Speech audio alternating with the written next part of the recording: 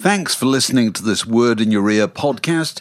If you'd like to get early access to all our productions ad-free, priority booking for our live events, and to take part in our weekly quiz, go to patreon.com/wordinyourear for more details.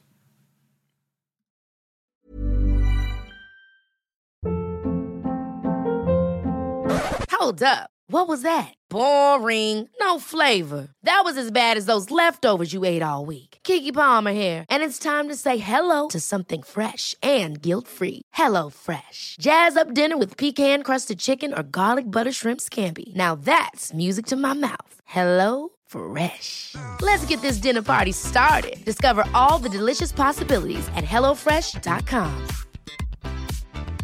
Hey, it's Danny Pellegrino from Everything Iconic. Ready to upgrade your style game without blowing your budget? Check out Quince. They've got all the good stuff, shirts and polos, activewear, and fine leather goods, all at 50 to 80% less than other high-end brands. And the best part? They're all about safe, ethical, and responsible manufacturing. Get that luxury vibe without the luxury price tag. Hit up quince.com/upgrade for free shipping and 365-day returns on your next order. That's quince.com/upgrade.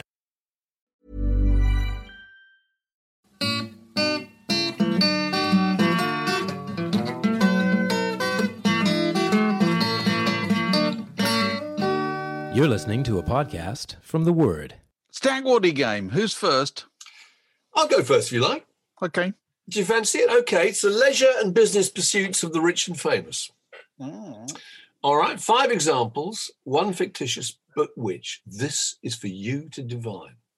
Okay? Phil Collins amassed over 200 items of memorabilia related to the Battle of the Alamo. That's 1. Yeah. Jack White's vast array of taxidermy includes stuffed gazelles, antelopes, a giraffe, and an elephant's head. Okay. Tom Bailey of the Thompson Twins owns a racehorse in New Zealand called Dr. Doctor. Terminator X of Public Enemy has a black ostrich stud farm in North Carolina. And Grandmaster Flash has a collection of 5,000 mugs. One of those things isn't true, but the rest astonishingly are true. So there we are. We got any clues? I do. I know Phil Collins definitely does collect stuff about the Alamo. He does. He does. Big enthusiast. Yeah, So what's the second one? Was Jack White? Jack White's, gazelles, antelopes, giraffes, and huge collection of taxidermy. There's Tom Bailey with his You see, I kind of figured if Tom Bailey had a racehorse called Dr. Doctor, it would be a late racehorse. It would be quite a while ago. But anyway, go on, Karen. The fourth one was... So Terminator X has a black ostrich stud farm in North Carolina. It's good, isn't it? And the last one was Grandmaster Flash with his 5,000 mugs. Oh, dear. I'm going to pick Grandmaster Flash. All right, no, that's true. That is true. Oh, no, the ringer is Tom Bailey. Tom Bailey, who actually does live, I think he does live in New Zealand. He does live in New Zealand. And I think he's a very successful DJ. I think he's done. And Tom Bailey and Alana Curry, my God, they would have made a lot of money. I mean, the Thompson Twins were huge in America too. So I think he's probably quite well set up and just noodles about doing the odd bit of DJing. But no, he doesn't have a racehorse called Dr. Doctor. So he never did have a racehorse. And never did. Go on. So what do you got? That's very good. Okay. The genre is skate punk. Okay. Oh, okay. Skate punk. That's good. Think kind of baggy shorts and grazed knees and punk thrash. Okay. So these are 5 skate punk groups, but one of them was supplied by me. Okay. These are the 5. Dead Fucking Last. Good Riddance. Yep. Asphalt Gash. No Use for a Name. And Rich Kids on LSD. Those are great. Those five again. Dead Fucking Last. Good Riddance. Asphalt Gash. 3 more from them after the news. No Use for a Name and Rich Kids on LSD. Those are really good. No Use for a Name, I think, is got to be real. It has to be. Because that's very clever and very arch. As I think is Rich Kids on LSD, because that's precisely what people think skate punks are in America.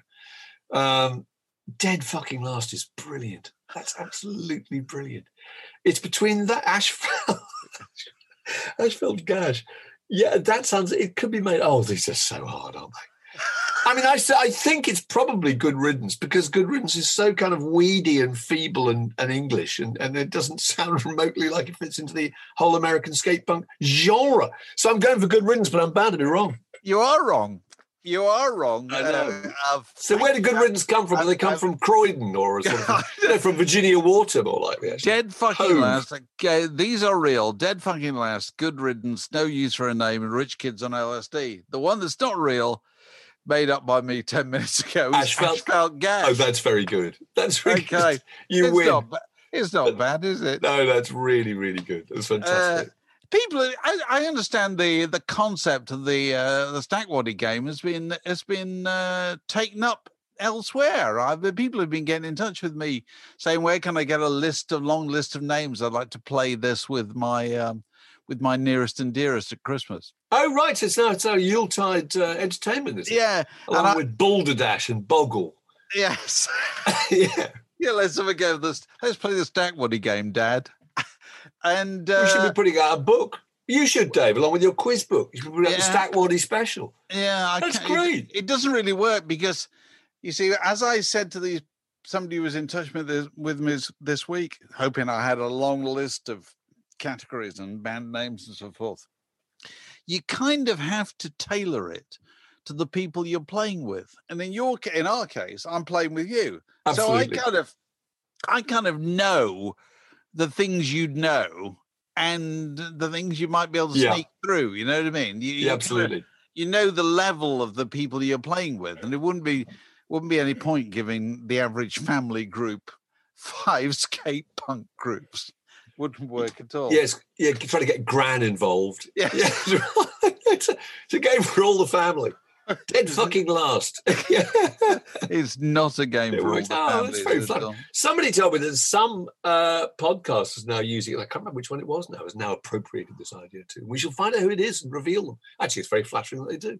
Good. It's very flattering, but obviously they'll be hearing from our legal representative. Yeah, and my learned friends. And so in the light of this weekend's political news, and it struck me there are 2 dramas about behind the scenes in politics that are available to stream on demand, and very often I go back to them.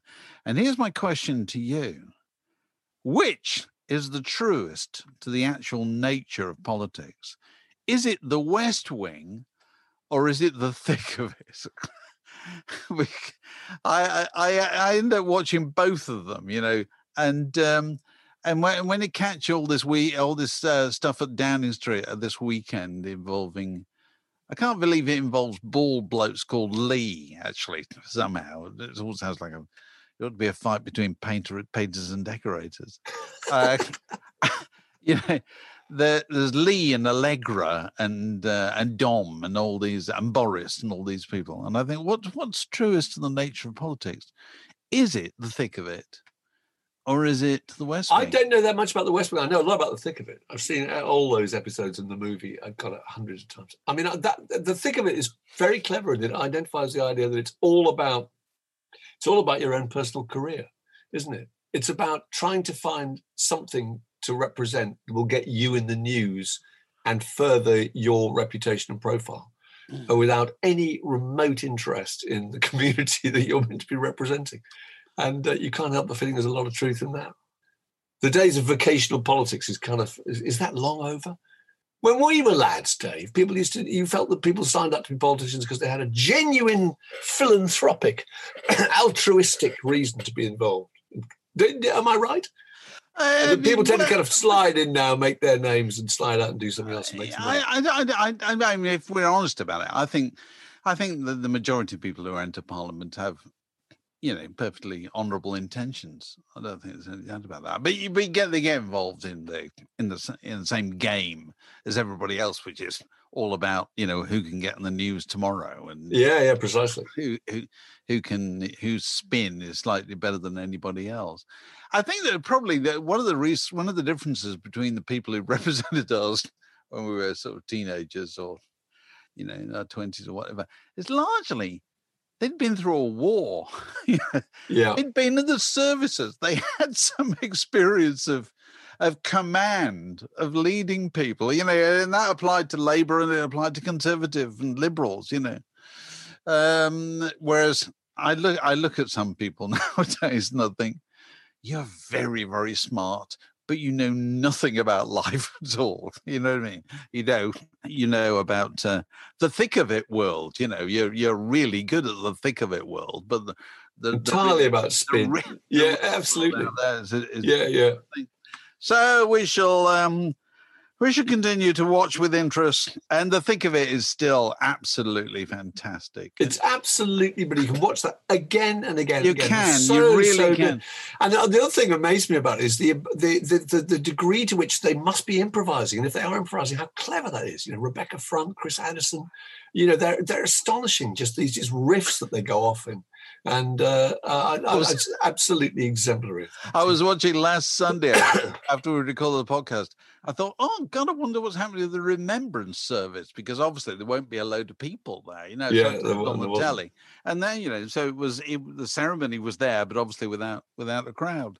And I couldn't help thinking every time I see kind of new politicians suddenly, they enter the little, the wreath laying line. I can't help thinking of that wonderful scene in the thick of it where Rebecca Front is talked through how to lay a wreath, isn't she? That's right. By a special advisor walking up and down this conference room holding a book, I think, or something. Yeah. Telephone directory or whatever. And it's absolutely beautifully done. I'd say it's terribly good. It's genius. What else were we were talking about? Bo Diddley. Oh, Bo Diddley. I was listening to a podcast the other day because we occasionally Bob Diddley. We reboot our old podcasts and re-promote them. And I've been going through some the other day, and I found one from 2008 where we talked about Bo Diddley. And what an amazing story he is, isn't he? Incredible. And our conjecture then was: did Bo Diddley invent rock and roll? There's also a whole thing about whether he invented gangster rap, but did he invent rock and roll? And I'm keen to hear your opinion about this, because he was there in the 1940s playing in street bands, wasn't he? A band called the Hipsters, was it? They became the Langley Avenue Jive Cats, and he had Jerome Green playing maracas, and he had a wash tub bass and another guitar. And they got some gigs in the early 1950s in Maxwell Street, I think, in Chicago, playing their old Louis Jordan songs. So it was obviously a bridge between rhythm and blues, old Muddy Waters songs, and rock and roll. But a lot of it's to do with when he got a drummer, wasn't it? Because they got a drummer and a bassist in 1951.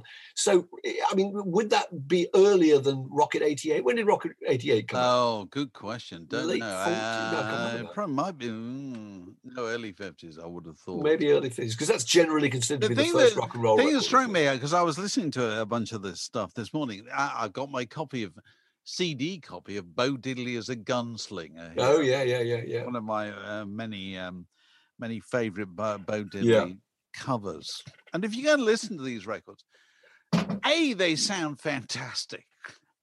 And B, they don't really sound like rock and roll. They sound like, he called it jungle music, didn't he? Yeah. At the time, because he said he wanted African beat. Wanted to do something different from what anybody else was doing. Yeah. And the thing that probably he was the godfather of more than rock and roll was hip hop. In terms of, it's all about sound. It's all about texture of sound. Because if you listen to those Bo Diddley records, they sound better than the Chuck Berry records that were made in the 1950s in the same studios. There's something about the sound of Bo Diddley records that really warm and vibrant. And also it was this invention of the character of Bo Diddley, wasn't it? Because obviously he wasn't Bo Diddley; he was Alice McDaniel. Yeah. And then doing much that hinged around a song called "Hey Bo Diddley," was it? I mean, so it's self-mythologizing. Well, absolutely, and that's something that carried on, didn't it, with Public Enemy and 50 Cent and all these kind of people. Completely. It's NWA. turning yourself into a larger than life figure. In Bo Diddley's case, with a kind of rectangular guitar, or he used to make his own instruments, didn't he? Yeah. And so it all built up into this cartoon character. Yeah. And I was just looking at his discography this morning, and I don't think there's many people who did as many songs or albums which were about himself. So he started off with Bo Diddley. That being successful, he did Hey Bo Diddley. That's still going well. He decided to do Diddley Daddy. Then he took a slight left turn to take note of Jerome Green, his maracas player and kind of mucker. And his next one was Bring It to Jerome. And then he did this thing that I've got here, this CD, obviously an LP in its day. Bo Diddley is a gunslinger. When the tide of fashion in music changed slightly in the early 60s, he was the first one to do Bo Diddley's a Twister. Because, obviously. Just got to keep on top of the Vogues. He did Bo Diddley and Company. Bo Diddley is a Lover. And then, of course, Surfing with Bo Diddley. There is no documentary evidence of Bo Diddley ever putting so much as a toe in the water, let alone hanging 10. Out that is there. Fantastic. But he wasn't above doing that. Surfing with Bo Diddley, even quite late in his career as recording live, he was doing Big Bad Bo and Bo Diddley is Crazy. So it's all just building up this kind of Viz entire factory, and it's all self-mythology, isn't it? It's brilliant. What a grand tradition! It's fantastic. There was a lot of it. And Manfred Mann. Well, yes. Well, a lot of people pinched the British R&B bands of the early 60s. They pinched that idea from Bo Diddley. The idea that you wrote a song about yourself. Because the Animals had a song called The Story of Bo Diddley, didn't they? The Story of Bo Diddley. Which mentions, I think, the Mop Tops. Is that right? And then in which the Animals appear. Yeah, they're playing in a night, or they go to a nightclub where Bo Diddley in Newcastle. That's right. And then they describe some kind of exchange with Bo Diddley. And it was obviously just their way of saying, we're not just a bunch of oiks from Newcastle. Yeah. We also come trailing clouds of glory. So, we do the story of Bo Diddley and we put ourselves in it. And of course, the first Them album has the story of them, in which Van Morrison kind of intones the tale of how them got together in the Maritime Hotel in Belfast or wherever it was. Yeah, yeah. And loads of people did it. You may remember. Hey, with the Monkeys. 10th Avenue Freeze Out. We come to that in a second. Yeah. Come to that in a second. Do you know The One in the Middle by Manfred Mann? Oh, yeah. There's The One in the Middle. Mike Hogue played the drums. Tom McGuinness played the Diamond bass. Is that the one? Manfred Mann plays the organ. Yeah. Tom McGuinness holds it down on bass. But The One in the Middle sings Hey Diddle Diddle because he's just a pretty face. Fantastic. It was a bit of a hit, that was. A huge hit. And that was actually. And 5, 4, 3, 2, 1. It was the Manfreds. That's right. It was the same thing, wasn't it? I suppose so. Yes. With the Manfreds. God, I hadn't thought of that. That's true. But then you get there's the Monkeys, and then there's 10th Avenue Freeze Out, which I think mentions the big man joining the band. There's a bit of it's about the story of the group getting together, isn't it? Yeah. There's a Leonard Cohen song called Field Commander Cohen. Not about him, but it's the idea that he casts himself into the role of a kind of spy espionage piece, doesn't he? And there's My Name is Prince and I Am Funky. That's a bit of a calling card. Do you remember Devo? All that stuff. Are we men? Are we not men? We are Devo. I can remember 5,000 word articles in the NME about what devolution meant, the idea of mankind regressing, etc. Yeah. And NWA, lots of that from NWA, MC Ren and Eazy-E, and one of my favorite, and Slim Shady. That's a kind of and the Ant Rap, Dave, Marco Merrick, Terry Lee, Gary Tibbs, and yours truly. Is that how he goes? Yeah, it does, yeah. Do that again. It's Marco Merrick, Terry Lee, Gary Tibbs, and yours truly. True. In the Naughty North and the Sexy South, we're all singing and I am the mouth or something. It's some absolutely weird thing, isn't it? My favourite of any group writing a song about themselves was the one by the Monochrome Set. Do you remember them? You probably don't. Yeah, I do know the Monochrome Set. Called Leicester Square, played guitar. And they had a song called and the chorus went, the Monochrome Set, the Monochrome Set, the Monochrome Set, the Monochrome Set. And that was the chorus. And the backing vocal was on the word the. So all the rest of the group, I remember seeing them playing it live. It was wonderful. They'd all step forward to the microphone and just go, the Monochrome Set, the Monochrome Set. Isn't that brilliant and original and extraordinary? But if you had to give a prize to the one that still is most powerful as an idea, it's Hey Hey with the Monkees. Hey with the Monkees, completely. Because if we're just monkeying around, you just have to say Hey Hey, we're the, and you're off, aren't you? Yeah. And we're too busy singing to put anybody down. We're just trying to be friendly. Come and hear us sing and play. We're the young generation, and we've got something to say. The Word Podcast. Prime cuts of popular culture served fresh each week. I had a classic example the other day of how having too many records drives you mad, Mark. And I don't know if you'd sympathise with this. I've got too many records. Okay, it's a fact, isn't it? No such thing as too many records. All right, but I've got a lot of records, and I've got a lot of CDs over there, all in drawers, and stuff all over the house, and it's kind of organised, but it's not exact. Anyway, because having a load of records is not enough, is it? I also subscribe to streaming services, so I can listen to even more stuff, And in the course of the streaming services, do things like if you play something and you get to the end of it, it will just nominate something that's a bit like it that it's found via its algorithms that people who like this like that. And down an endless rabbit hole. Yeah. And I just happened to be listening to something, and I hadn't intended to, and I found myself listening to. I thought that's Ali Farka Touré, isn't it? Surely, Ali Farka Touré, the kind of Malian blues man. And I was listening to this. Oh God, this is good. Oh, this is good. What's more, I've got this. I've got this record. Now, it wasn't enough for me I had access to it on the stream. No, I've got this record. I've got it somewhere. It's on CD. I've got to go and find it. So, and honestly, Mark, I was just going up and downstairs for 2 hours. I just couldn't settle to anything at all. But isn't it fair to say that with a record collection your size, that if it's not in alphabetical order, where are you going to find your Ali Farka Touré? You might as well go and start looking in the garden. I mean, it's made a difference, isn't it? The Ali Farka Touré, you got. It's a triple threat there, isn't it? Is it Ali? Is it Farka? Is it Touré? Is it Touré? and then you think, well, no, some of that stuff. I tend to put it in a drawer with kind of world music or instrumental music or stuff that doesn't readily fall into any category and doesn't easily obey the alphabet and all that sort of stuff.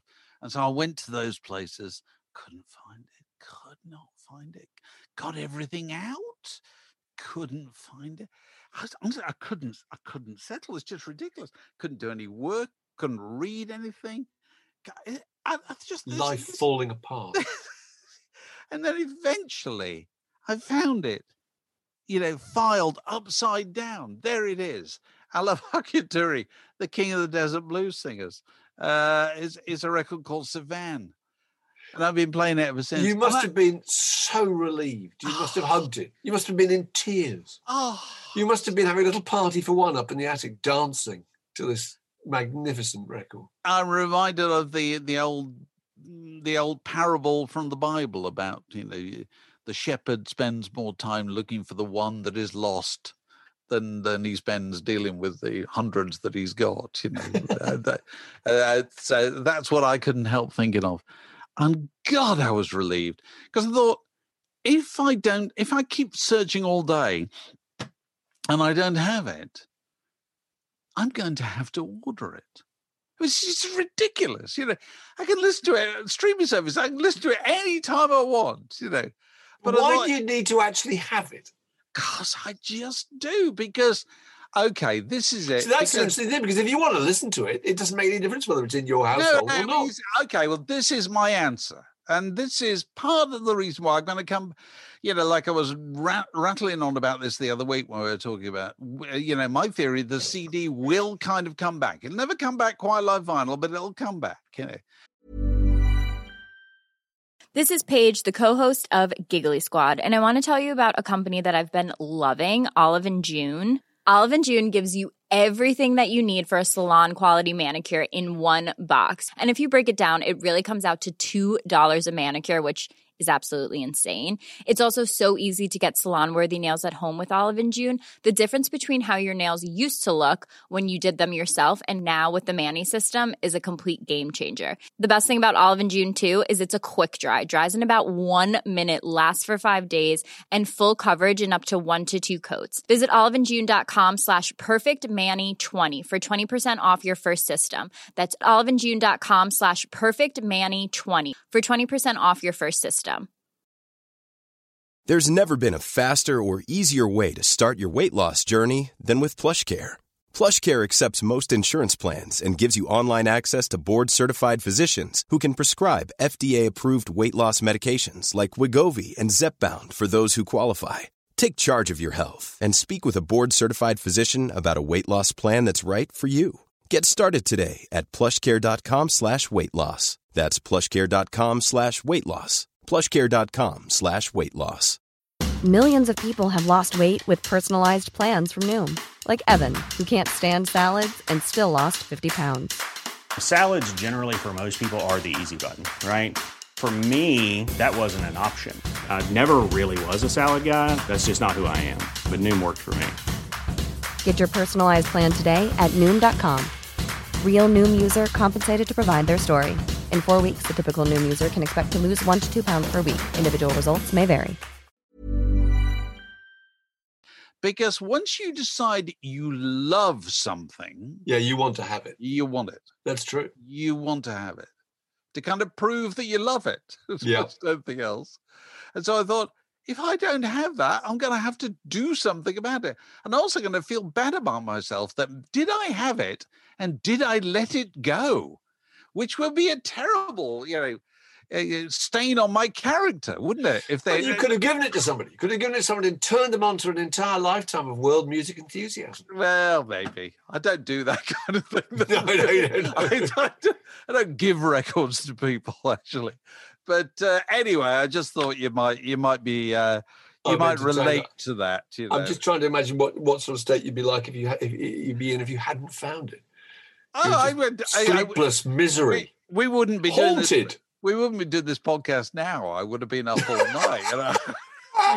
Taken everything out of the house, put it out in the garden, and sorted through it one thing at a time until I found it. So anyway, this week, go on. We've been. Well, I was going to say, I wanted to mention Lloyd Cole. Yes, we talked to Lloyd Cole the other day. We talked to a load of people this week, haven't we? We talked to John Kosh.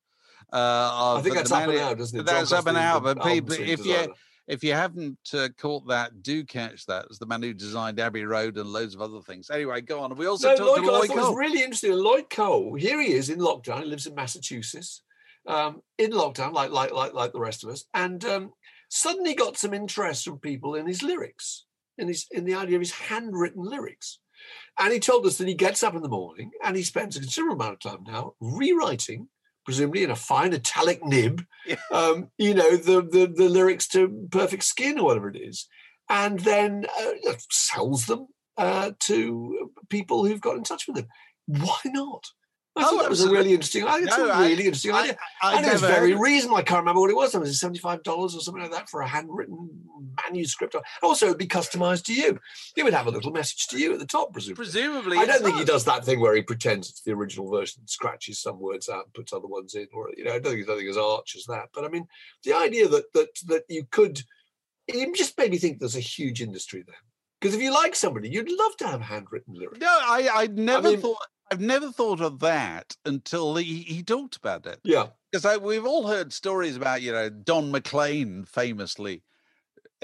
Happily found just somebody stumbled across, like you looking for your Alafaka Touri record, suddenly found amazingly in some cupboard somewhere the lyric to American Pie. It was sold for it's sold for about $1.1 million, and just how extraordinary! 2 weeks later, he found Vincent. what are the chances? Isn't that astonishing? Whereas Lloyd isn't doing anything like that. That's fair enough. He said, what Lloyd's doing is it's a development of selling of your autograph. Isn't it really? It is. It's your autograph. That's all it is.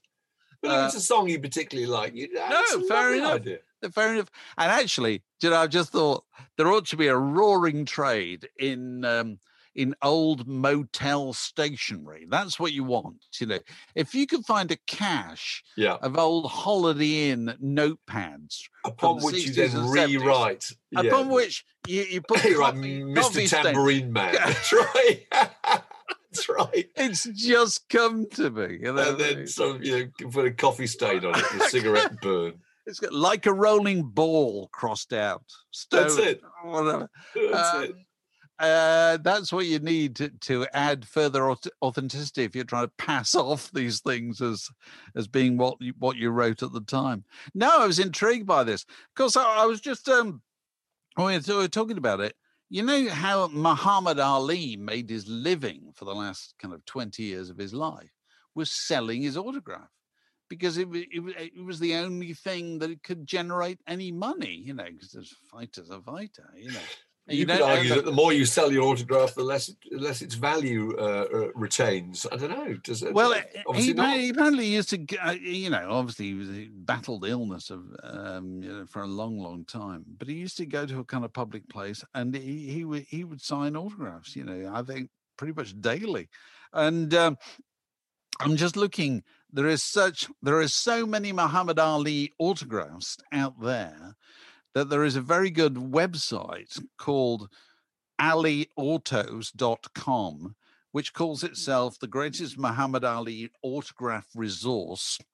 And it has large sections on forgeries, and it will give you a quick opinion on whether the autograph you've got really is an Ali autograph. So they can't be worth an awful lot of money, surely not. I can't if there's that many of them. I don't think so. No. But I love the idea of musicians kind of diversifying. I still love the idea of Dylan and his welding. I mean, he doesn't do that as a commercial enterprise, but he does have his studio, doesn't he, in Los Angeles, where he welds. Now, and he produces artifacts that wouldn't you buy? Wouldn't you buy?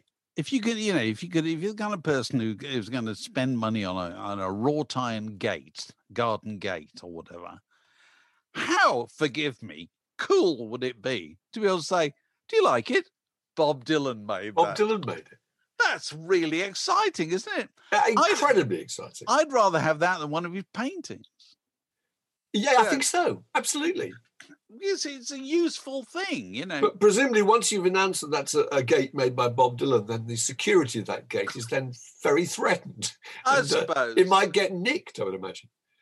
Does Dylan make his own things? I remember when he had an exhibition at the Halcyon Gallery, I think, in London in 2013. And the director said Dylan designs the works and decides which objects will be used. He does some of the welding himself, but he has one or two people help him out, and he's intimately involved with the whole process. So I think it's probably one of those kind of Damien Hirst, Anselm Kiefer things where you've got a big factory turning stuff out. But it's brilliant. I think it's brilliant. What a fantastic idea there is with all these old car hubs and some rock star ought to start making something that we all want, like garden gnomes or something like that. Yeah, something we all just plonk down in the garden and go, do you know who made that? Ozzy Osbourne, Bruce Springsteen. Yeah. Nick Hayward of Haircut 100. That one over there is Les Neems. Lovely idea. Oh, that's good. This is a junction in the word podcast. It separates that bit from this next bit. So here we are back again, this time joined by Alex Gold, who's just told us that Des O'Connor's death's been announced at the age of 88. And Alex said, what did you say, Alex? Des O'Connor toured with Buddy Holly. And he did. Obviously, he was in those days, those kind of shows, they always had a compere. They always had to have a comic, And but what amazed me, because I just looked it up, is just how many shows they did. Shall I go through these shows? This was a UK tour, right? Obviously, UK tour from 1958. In 58. Yeah, 58. So he was probably. I'm trying to think. He was probably the first of those kind of rock and rollers to come over. Anyway, the tour starts. The Elephant and Castle Trocadero. Then the Kilburn Gaumont State, Southampton Gaumont, Sheffield City Hall, Stockton Globe, Newcastle City Hall, Wolverhampton Gaumont, Nottingham Odeon, Bradford Gaumont, Birmingham Town Hall, Worcester Paramount, Croydon Davis, East Ham Granada, Woolwich Granada, Ipswich Gaumont, Leicester de Montfort Hall, Doncaster Gaumont, Wigan Ritz, Hull Regal, Liverpool Philharmonic Hall, Walthamstow Granada, Salisbury Gaumont, Bristol Colston Hall, and Cardiff Capital and Hammersmith. Isn't that amazing? Wow. There's a lot of London. That was like a classic bit of old radio, that, Dave. From 30 years ago, people actually used to read out tour dates on the radio. Right. Made riveting radio, but then you didn't have the information any other way. But so that was a lot of shows, wasn't it? Oh, yeah, incredible. That was a lot. Is the volume of London shows in that run slightly unusual? So what, Hammersmith, no, probably, Kilburn, it's probably not that unusual, really, because it wouldn't be. No, they were, people would play more than one London show, and there weren't big venues. There wasn't a Wembley alternative or anything like that. These places were all however many there were, 2,500, if that. Probably not even that, actually. But I hadn't realised just how many shows that was. So, Des O'Connor, that would be a good bill. Des O'Connor, good value. Yeah, I'm sure. Terrific. I'm sure, and also up there with Bob Monkhouse, all those people who were kind of ignored for a long time and thought of as being kitsch and cheesy. Suddenly, he's kind of given a certain amount of light entertainment respect. And also, the thing that kind of made Des O'Connor famous all over again was he was the butt of all Morecambe Wise's jokes. That's right, it was. They just had to put Des O'Connor, the name Des O'Connor, into any line, and it was immediately funny. And also, he had some hit records, didn't he? Do you remember 1, 2, 3 O'Leary? I don't. Oh, that's a big hit. He had more than one. Well, yeah, that's why they used to take the mickey out of him, because he sold a lot of records. I think, and they kind of sing along with Des thing, like Max Bygraves did. Well, so 88, decent innings. Decent innings, very good innings. Good man. Absolutely. That's fantastic. So also, Alex, you were inspired by a mention of Don McLean's American Pie to tell us that is one of your staples in your if you had to play for your life in a hostile pub. Yeah, that's one of the songs you do. Go and tell us about that. Well, it serves two purposes, actually. One is it's about 10 minutes long, and if you play it a little bit slowly, you've basically got 15 minutes of your set covered. Add in Champagne Supernova, and you're nearly there. That's you collect the money and go home. Absolutely.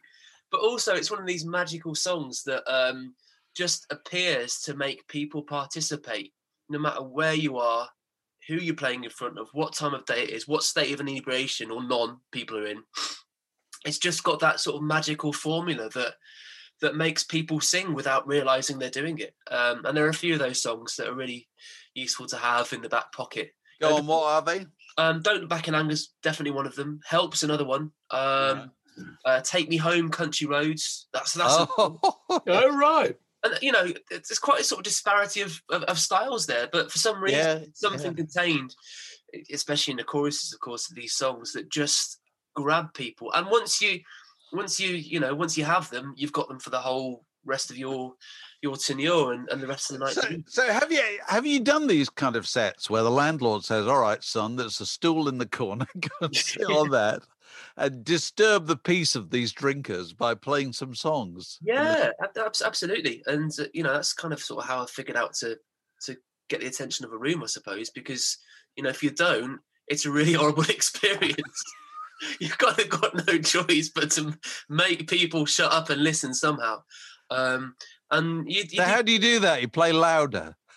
Well, there is an element of that as well. There is an element of how you conduct yourself, which can be very annoying if you're on the receiving end of it. If you're trying to have a meal, so maybe you're out in a restaurant and suddenly you hear somebody tuning up, you think, "Oh my lord!"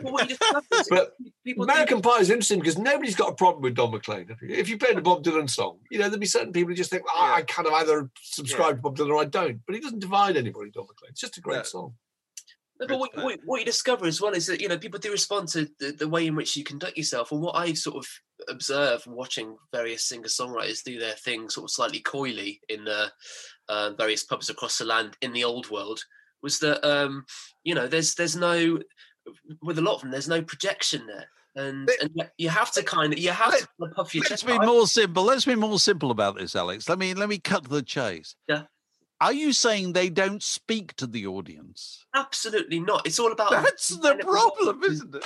They're not there to entertain. And, that's what you realise, that you're not there for you. You're there to add something to someone's evening. And, and of course, it's playing songs they know they like, but also making them feel like they're being entertained. But it's also making that, and where speaking is really important, I think, is it makes them like you. Oh yeah, absolutely. It is kind of the conversation with the room. And you're the compare as well as concern.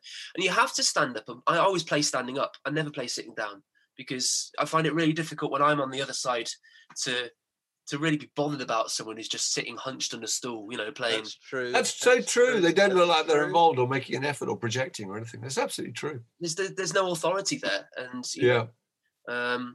but yeah, Don McLean, American Pie, it's a magical little piece. The downside is you have to memorize 25 verses. But do you know who, in my experience, if I had to throw on anybody to play for your life in front of the most hostile pub or the least impressed gathering of people, and I've seen them do this, is Neil and Tim Finn. Variously have Crowded House, Split Ends, whatever. And the reason is, I've asked them about this, that absolutely it is, stand up anywhere and play a couple of songs, look the audience in the eye, get them singing along, all that kind of stuff.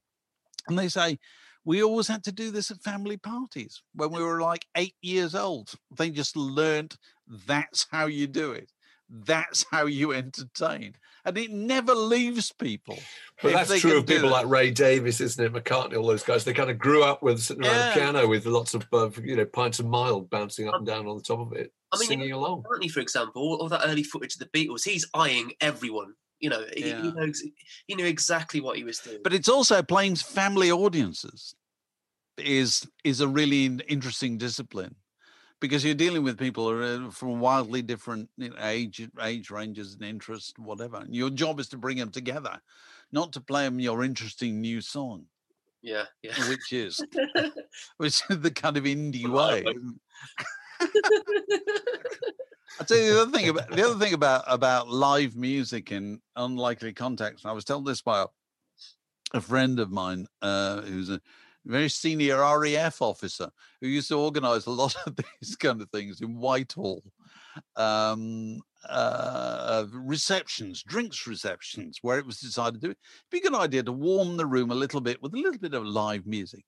He said, I have discovered through bitter experience that there is only one instrument in the world that you can't make too loud, and that's the harp. Interesting. He said, so he always used to hire a harpist to play in the background of a drinks reception because you simply can't never dominate. They can't dominate. Every other instrument, Johnny musicians' natural instinct is just play slightly louder. I would suggest that perhaps the ukulele could be brass. Okay. You could still crank it up though, can't you? You can still turn up the volume. I would have thought. Yeah. But I suppose this notion of entertaining, I guess it's translating into records now more than it ever has done. I'm seeing various grassroots artists releasing their ballads, and I just think, why? This is 2020. Nobody wants a ballad. The very last thing I want at the moment, apart from having my actual eyes gouged out with a spoon, is to listen to a ballad. I want to listen to stuff that makes me happy. You know what I mean? Do you think that we're going to see less balladry, in a big in the next year or so? Because when we re-emerge blinking into the daylight, there'll be people sitting on stools saying, "Here's a song I wrote during lockdown," and the audience will just think, "Oh, bugger it, I'll get it." There won't be any of that. There simply won't. Nobody's going to want to be reminded of it, are they? Hear about someone singing about their pain? Not in 20. You don't care, do you? It's just completely bonkers that people are still convinced that other people want to hear about them getting dumped in a year that an actual global pandemic's happened and the Pentagon's confirmed AIDS. Okay, I give you that. But you see, going back to your point about speaking, yeah. I think people can be made interested in all kinds of things if you tell them. If you would say, this is a song I wrote about a girl who I went out with when I was 19, and she was called, make up a name or whatever. And this is what happened. And she left me at a bus stop or whatever. They're hanging on your every word. If you told that's them true. That. Absolutely. They're really interested. Yeah. And they'll listen to the song with completely fresh ears. Whereas if you just play it, they won't work that out. Yeah, I think they think, here's the fundamental problem with musicians. They think the music is enough. It's not. I think the misconception is with a lot of musicians is that this piece of music, the emotional gravity is so powerful. As soon as I start playing this, people will just drop whatever they've got in their hands, listen rapt, but it doesn't happen like that, does it? At all? Do you know the great gift of Bruce Springsteen is not the individual songs. It's the knack of welding together the songs into a giant story. Yeah. All the way through the show. It's telling a story. Some of it's funny, some of it's tragic, some of it's new, some of it's old. But it's all a narrative. Everything. It's not. And you can go and see Bruce Springsteen. You can go and see Bruce Springsteen for the first time in your life and be involved in that. Yeah. You don't have to have followed him all the way through. No. I guess going to a Springsteen gig feels like you're at his party, doesn't it? Well, he always says he wants it to be. He said this for years. It's supposed to be a party. It's supposed to be a political rally. It's supposed to be a religious meeting. It's supposed to be a dance. It's supposed to be all those things. It's got all that stuff together. And he really understands that business of if you tell somebody something about a song before you play it, they're listening. Yeah. Don't tell them afterwards because they've missed it. You can say the same about DJs. The best DJs are the ones who say, I'm going to play you this record. Now look out for what happens. 2 minutes in, you'll hear the most extraordinary sound. Yeah, and try and work out what that instrument is how going to rarely be. do you hear that? I know, very rarely. Very rarely. Something. Look out for this extraordinary thing. It's about to happen. You have their attention. It's a story. Definitely. So, what else in any other business, Alex? What have we got? Any new patrons? Anything we've got to talk about? Yeah, so we have a bunch of new patrons actually this week. Good. So these are all annual patrons. Oh, we love nice, good. Of course, if you subscribe annually, you get a generous 15% discount. And also, we shin down your digital drain pipe to celebrate your birthday. Absolutely. That's my favourite sentence. Your digital half. That's we right. slide down your. We're down your. Come down your chimney. If you have a birthday between now and Christmas, we'll actually come down. We'll abseil down your digital chimney and rummage through your old records. Probably pinch something. Go on, Alex. Go. So we have Bishop Brian Jones. Really? Okay. All right. Fine, Bishop. A real bishop? I like to think so. Yes, I do too. Well, I look forward to seeing the purple when we get round to his birthday. The indefatigable Nick Fuller. Indefatigable. Marvelous Charles Kennedy. Of course, Sir Peter Hackett. Absolutely. The magnificent Claire Nestor. Right. Hello, Claire. Fantastic Robert Fincher. Yeah. Hurrah. Hello, Robert. Hurrah. Mr. Finley Napier. Oh, very good. And Lord what a great Paul name. Hyam. Finlay Napier. Who was the last one? Paul Hyam. Paul Hyam. Excellent. Well, it's very, very nice to have them all on board. We have a few more as well. We have right, William sorry. Maguire, Sean Nubley, Stephen Price, and Kevin Butterworth. No less welcome. Aboard. Terrific. Well, I'm very glad to have them aboard. And Extremely good news. And they'll be getting access to all the stuff we do, all the word in your attics, they can attend and be in the room when we do further crowdcast chats with authors. The book videos that we're going to be doing. We're going to be doing. We've chosen our 10 music books of the year, which we'll have a link to that under this, and there's a page where you can learn all about them. And we're going to be doing little videos about each individual one in the next few weeks. And if you're a Patreon supporter, you'll get early access to that. So basically, the way it works on Patreon is you get everything and you get it first, and you get it in Vision if it's available in Vision, in return for your much valued support. Anything to add? I think we're there, aren't we? After that long and rambling discourse, I think we're probably there. Okay. Very good. See you next time. Bye-bye. This podcast was brought to you by The Word.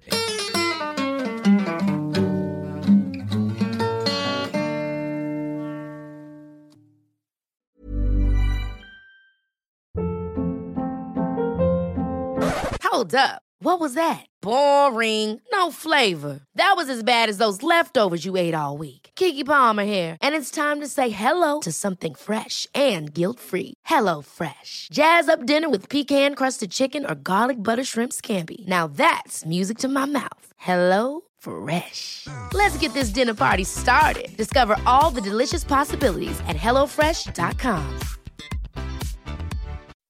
When you make decisions for your company, you look for the no-brainers. If you have a lot of mailing to do, Stamps.com is the ultimate no-brainer. Use the Stamps.com mobile app to mail everything you need to keep your business running with up to 89% off USPS and UPS. Make the same no-brainer decision as over 1 million other businesses with Stamps.com. Use code PROGRAM for a special offer. That's Stamps.com, code PROGRAM.